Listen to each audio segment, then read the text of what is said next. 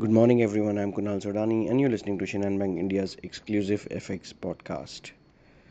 The US economy expanded at an annualized rate of 4.9% during the third quarter, surpassing the market consensus of 4.2%.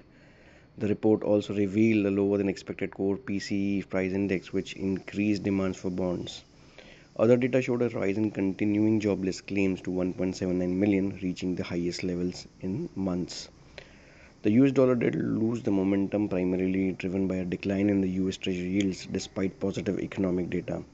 The DXY ended around 106.60, wherein the 10-year US Treasury yields dropped from 4.96% to 4.84%, while the 2-year yield decreased from 5.15 to 5.02%. We also had the ECB policy. As anticipated, the central bank kept interest rates unchanged, marking the first time since June last year.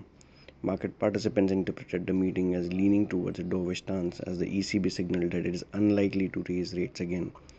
Euro-dollar did hit a weekly low of 1.0521 but then rebounded, supported by a weaker US dollar rising towards 1.0565 levels.